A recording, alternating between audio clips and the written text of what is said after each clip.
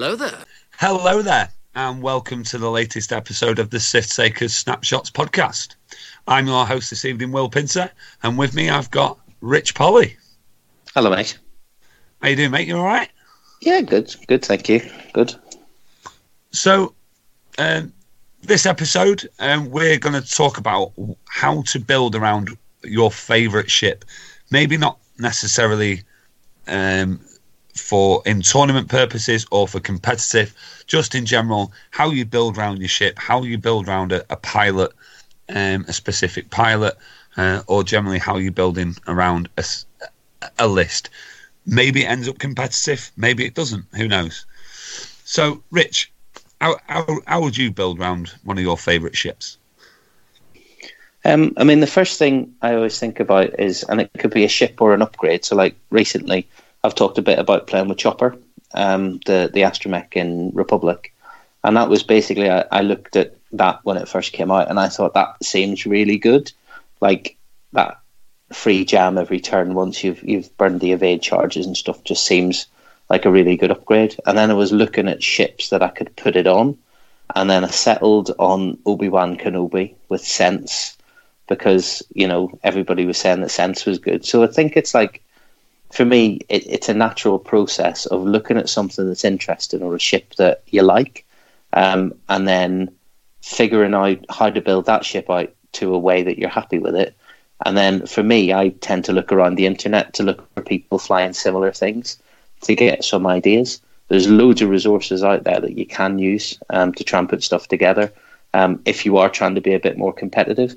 But if you're going for fun, I think you look at your favourite ship or your favourite pilot. You know, if that's Jack Porkins, so you can, you know, shout, I can hold it every time you use his ability. Or if it's Anakin Skywalker, so you can do, you know, spinning's a good trick and prequel memes the entire way through a game or whatever. Then whatever else you put on them is fine. And there are some upgrades that are better than other upgrades, and there's some upgrades that are overcosted and undercosted. But a lot of stuff, people write it off. And they've never actually tried to play it. So, you know, a lot of people have been saying, advanced sensors is far too expensive to put it on any ship. But then, you know, you see Marcel Manzano killing it at Worlds, going 7-0 in Swiss, putting advanced sensors on Rick O'Lee. And that's just like, nobody thought to do that. He's given it a bash, and it turns out that it's really good. So I think, yeah, finding a good ship and then building out one ship is my normal approach, and then like sticking stuff that I know is half decent with it, and it's like a trial and error almost to find a good list, is finding one good ship and then mixing it up with some other good stuff as well. I mean, myself, the way I like to look at it is, what is a ship's deficit, or what is its strong points, and how do I build on that? Mm-hmm. So. For instance, I mean, a real easy one was General Grievous. When I was looking at a General Grievous build, he's got obviously his inherent rerolls. So, and when you're out of arc, so you're always going to be looking to go out of arc. So that's why the natural progression for me went straight to outmaneuver. You know, little synergies like that between the ships that really, really make it that much better. And I try and look for little things like that. And there's a lot of ships, things like expert handling. So there's ships out there that have got barrel rolls on there, and you need to, you know, but they may be red. So you can put expert handling on without taking too much away from that ship. If that's going to be the best upgrade, then making it a white barrel roll improves it massively. So that's my approach to it. I think one of the things that, and you've touched on it there with General Grievous, is that you have to look at a ship and try and figure out what you're trying to do with it in a list. So, you know, a ship might be like a tank. So, like one of my favourite lists that I've played in the second edition is that Venny list, and that, you know, Venny Bomber is really, really good at soaking damage, but you need to give him a lot of stuff for him to be able to do that. You know, he comes in at like 108 or 113 points, so he's an enormous investment. And if you're going to do that, you need to build the rest of the list to maximize that investment. So the version of the list that I was playing, I put M9G8 Droid on one of the other ships to give him rerolls so that his 2 attacks were more accurate. And then I put another ship in that had a turret arc to trigger his ability, as well as his own arcs triggering his ability to give more coverage. And then, you're putting all sorts of other upgrades on him to maximize his power as well. And what you're talking about Grievous there, you're doing that with him as well. You're looking at what he's good at and then maximizing it and doubling down on it. I think there's a fine line to be drawn in list building between looking at something that's really good and then making it even better. And that might be at the detriment of putting a better ship in your squad. So one thing that I see quite a lot of is the B-Wing, Braylon Stram. He doesn't need any upgrades at all. So he's a self-sufficient ship who gets double modded attacks, and that's what he does. He's a hyper-accurate cannon of a ship. He's rolling 2.5 hits every time or something with his rerolls and his focus. But then you do see people putting extra upgrades on him, and it's like, wait a minute, why are you putting, advanced sensors or collision detector or whatever else it is on him? Why are you putting all of these things on him? He doesn't need those upgrades, and he's really efficient still, even though he's been increased in cost. What you're looking at with ships like him is thinking of ways to take away his weak point. So his weak point is that at the end of every turn, he's going to be stressed. So if you can get behind him, he's quite easy to take down. So you need to figure out ways around that.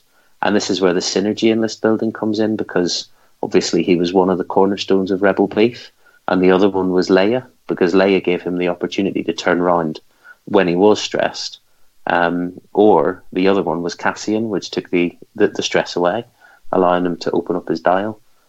So, looking at a ship and looking at what it's good at is something. Then you've got to think about if you want to double down on that, or you've got to think, do I want to keep him cheap and do some other stuff to make the list better? It's good that you mentioned synergies there, because I'm seeing quite a few more lists interacting with these synergies. One in particular that springs to mind, Jostero with Akeem Agila, things with Are you bombs. talking about Nicholas God-Nilsson's list that he did well at Worlds with the snapshot on Tirani Kulda? Yeah. And all that stuff, yeah. Yeah, so, and the whole list synergizes together. It's all about, like, once he obviously he started with a base, but then had a look at more and basically synergized the whole list together in order to do damage, to trigger other people's abilities like Jostero, obviously like you're saying, snapshot and things like that, all trying to draw the list into the one ability. Now, with synergies can be a good thing for a list, but do you not think it can also be a bad thing where you almost are like a one-trick pony? Yeah, I think so, because I think where you've got synergy that's a bad thing, people call it jank, don't they? So you've got if you've got a one trick that your list can do, and that list is and that trick is obvious, then a good opponent is going to spot that and isn't going to fly into your trick. I think that the difference between like kind of jank and synergy is that synergy is something that's quite easy to pull off and isn't dependent on a single piece in your list. So, like as an example, another scum list, the one that's been flying around, which is what's his name in the Hawk? Torquil Mux plus Seavor plus a bunch of low initiative, high red dice generics, be they Kirax fighters or something else. And the synergy there is that Seavor takes your tokens away, Torquil makes you initiative 0, and then it doesn't matter what your low initiative pilots are, because they're all shooting before the thing that's initiative 0. And that, to me, is a list that's got really good synergy, and it isn't really jank. It might feel like it when it hits you, and it's hard to avoid. That's the thing. It's really hard to avoid that in the first turn, because, Mux is flying in with a massive 180-degree arc. Something that's in it is going to get reduced down to initiative 0, and then everything else is going to shoot that thing. And that, to me, is a really good synergistic list. I think the other thing, and just touching back on what you were talking about there, is that if you synergize your list too much and you make it too many moving parts in it, a couple of things happen, or have happened to me in the past, I should say. One is that you forget some of your triggers, so the moving parts don't all work properly, so something fails. Or the other thing is, everything in your list is hanging on like a 4 hit point behind 2 green dice support ship, and somebody spots that that's the linchpin of your list. So like if you've got AP5, for example, in your list carrying Leia or something, and everything in your list relies on the coordinate from AP5 and Leia's ability, then a good player will just cruise in and nuke that ship off the board in the first turn of engage, and then laugh as your entire synergy falls apart because it can't do anything. Yeah, a bit like the Bob Elite fan. You delete Elite, and then the rest of the list kind of starts falling apart.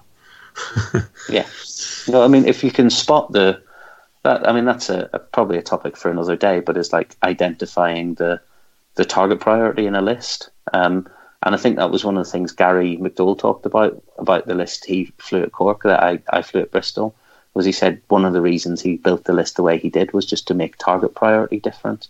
And I guess that's another thing you can think about when you're building a list is, if I've got 150 points piled into one big ship and then a couple of Z95s or something flying around after it, then, people are going to know what ship they're going to want to go after and what they're going to try and, where they're going to try and get their points.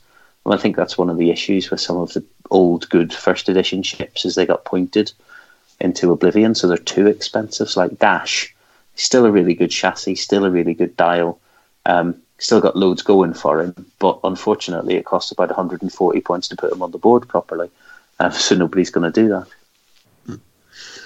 I mean, would you recommend anything to avoid whilst building a character massively? So say you were new, you're starting up, you've bought a few ships, what is it that you really need to avoid when list building? Obviously, you've touched on one, saying obviously Braylon Strom. Don't be putting too many upgrades on there and building them up too much. But is there anything else people need to avoid? I think that's the main one is not filling every slot just because you can. Because it's got a slot on it, you want to put something in it. I think the world's runner-up list, Dan Taylor's list, was a really good indicator that sometimes just having another gun on the board instead of spending points on upgrades is a good thing, because he could have easily taken the Z95 Bandit out and put, an R2 unit here or a cannon there, or, added a few more bits and bobs to Jake Farrell in his list. But he didn't. He stripped it all right back down again. So he had 5 ships. The only upgrades he had was crack shots. And he was, still running at, I think, 199 points or something. And the fact that he had all of those extra ships was just made the list more of a threat because he was able to block and spread his arcs out and things like that. So I think, I think the main thing is not to be tempted to fill upgrade slots just because you feel like it.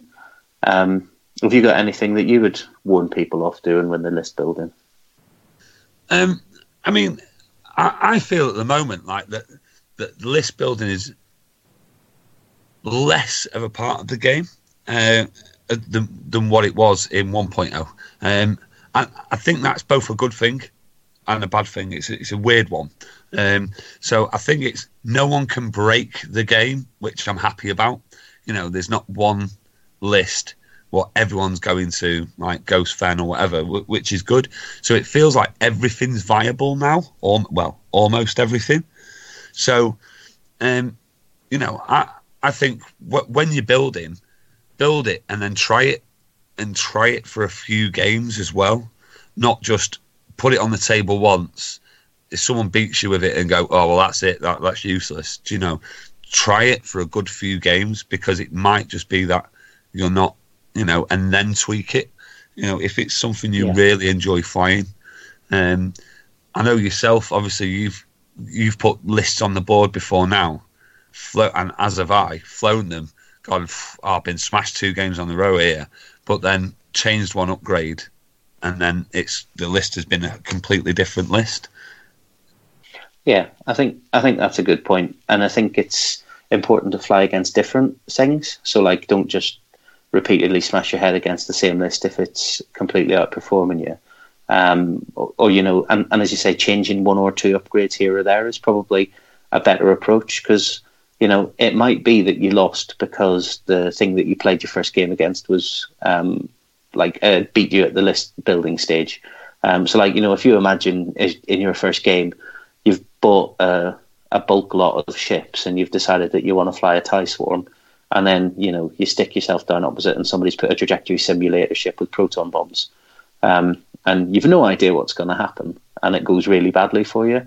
You might just not know. Just, you know, say to your mate, you know, can you fly something else so I can try this out against something that's not just going to take me off the board in 15 minutes, and give it a few more turns out.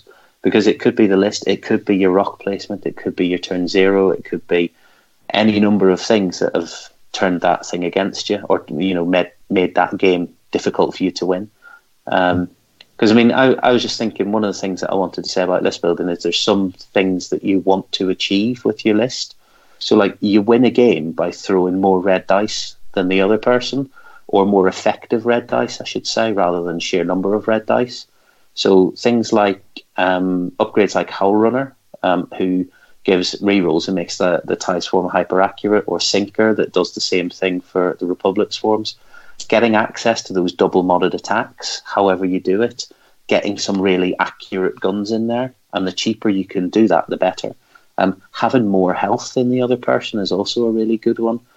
So one of the things that I see people talking about is, you know, if you can get yourself extra health or extra hull, whether it's through regenning shields for the value of those, you know, being able to change the dynamic of how your opponent has to score points off you, whether that is, you know, spending 3-4 points on a hull upgrade, or whether it's, you know, buying something that gives you an action that enables you to do an evade action or something like that, even if you're in a bad spot, like, you know, Chopper, or several different iterations of Chopper, actually. All of these things that you can do to just increase the survivability of your list. So 2 things. First of all is get access to accurate shots, because a target lock focus shot is much better than a single modded shot. But then also getting things in there that will help you to stay alive as well. I mean, I'd say pretty much every ship in the game's viable, probably apart from the Jumpmaster. Hey, top 8 at Bristol, mate. Top 8 at Bristol. Fluke. No, but I mean, if you want to build around your one ship, obviously you've got to look at that ship as well and decide, what is it? Is it a support ship? Is it a hammer? Is it, you know, a flanker? You know, figure out what that ship actually does and what it's there for. Because there's no point in getting a support ship and trying to use it as a hammer to ram it down people's throats, because it's just going to get annihilated. You know, so think about what ship is your favourite ship and what it actually does and what it's in the game for, not what you want to use it for, if that makes sense. Yeah, I think one of the things is there's some ships that are really good at kind of having multi-role, so you can stick them all on the board and see how the opponent deploys and how the game pans out before you decide which one's going to be your flanker, which one's going to be your hammer, which one's going to be your anvil. I think that's one of the reasons why the Jedi are so popular at the moment, because they're pretty interchangeable. You know, you can do a lot of different roles with a Jedi. I'm certainly finding that out at the moment, and I think a lot of players have picked up on it, because you go to a tournament at the minute and it is, wouldn't quite say wall-to-wall Galactic Republic, but it's certainly very popular between them and the Imperial Aces, or the Imperials. But, you know, if you find a good ship, you find a good piece, and you're enjoying flying them, and let's make no bones about it, Jedi are great fun to fly around the place. You know, it feels good doing double reposition for the person doing it, but it feels bad for the person you're doing it to. You know, we've played a few games, haven't we, where, you know, I've been moving everything after you with double pre-move repositions on 2 of the ships, and it's just like, I can't shoot you unless you let me, which isn't a great experience, but it's great fun to be on the positive side of it. But you've got to acknowledge that that's not necessarily the best experience for your opponents. Yeah, that's definitely the case. I hate Jedi. I think they're definitely the Marmite ships, aren't they? Yeah. Like you say though, you know, if you're the one flying them, you know, then fair enough. It's fun because you diving and dodging about the place. It's great, but when you've got a swarm coming at you and they can't get a single shot off, it's kind of annoying. And there's been other ships that have been the same. So, you know, people And we were talking about people taking their favourite ships and building lists around them, and I mean, and lists being competitive. I mean, if you look at like Suntir Fel, there are some incredibly good players who, for their entire career as an X-wing player, have had Suntir Fel in the list. So, like in the UK, Dale Cromwell; in America, Duncan Howard, have both done incredibly well, and their list builder basically starts with, right, I'm putting in Suntir, and then I'll think about some other stuff that I can put in with him. How do I make him better? And both of those players have done very, very well. So, finding a ship that's great fun to fly, or that you really enjoy flying, and building a list doesn't necessarily mean it won't be competitive. It can be incredibly competitive if you pick the right ship or the right combo, or you just get loads and loads of reps in with your favourite list. If you're really, really good with a list and you've got 100 reps in with it, doesn't matter if it's amazing or crap or, some jank that you've made up just because you couldn't think of anything else to fly. If you've flown that list 100 times, one of the Sith takers, Justin Reed, who flies 3 X-Wings, he flies Trench Run all the time, and he wins an awful lot of games just because he knows exactly how that list ticks. And he beats players who just fly into the X-Wings and think, oh, they're only X-Wings, I'll beat this. And then, he torps them off the board before they get a chance to do anything, and they wonder what's happened. So, find a list or build a list, fly it, and see if you like it. Yeah. Ewan Farr springs to mind with that one, with his triple silencer list. Yeah, absolutely. Yeah, he just flies silencers all the time. Everyone's saying First Order's terrible. He's proof that they're not. Yeah. So yeah. Okay then. Well, that's enough from us. We've had a bit of a chat. Well, it's more, we went wider on the lists and list synergies and things like that, but still, building around your favourite ship still kind of got in there. So all that's left to say is goodbye from me and goodbye from Rich. Goodbye. Till the next time on the Sith Takers Snapshots podcast. Ta-ra.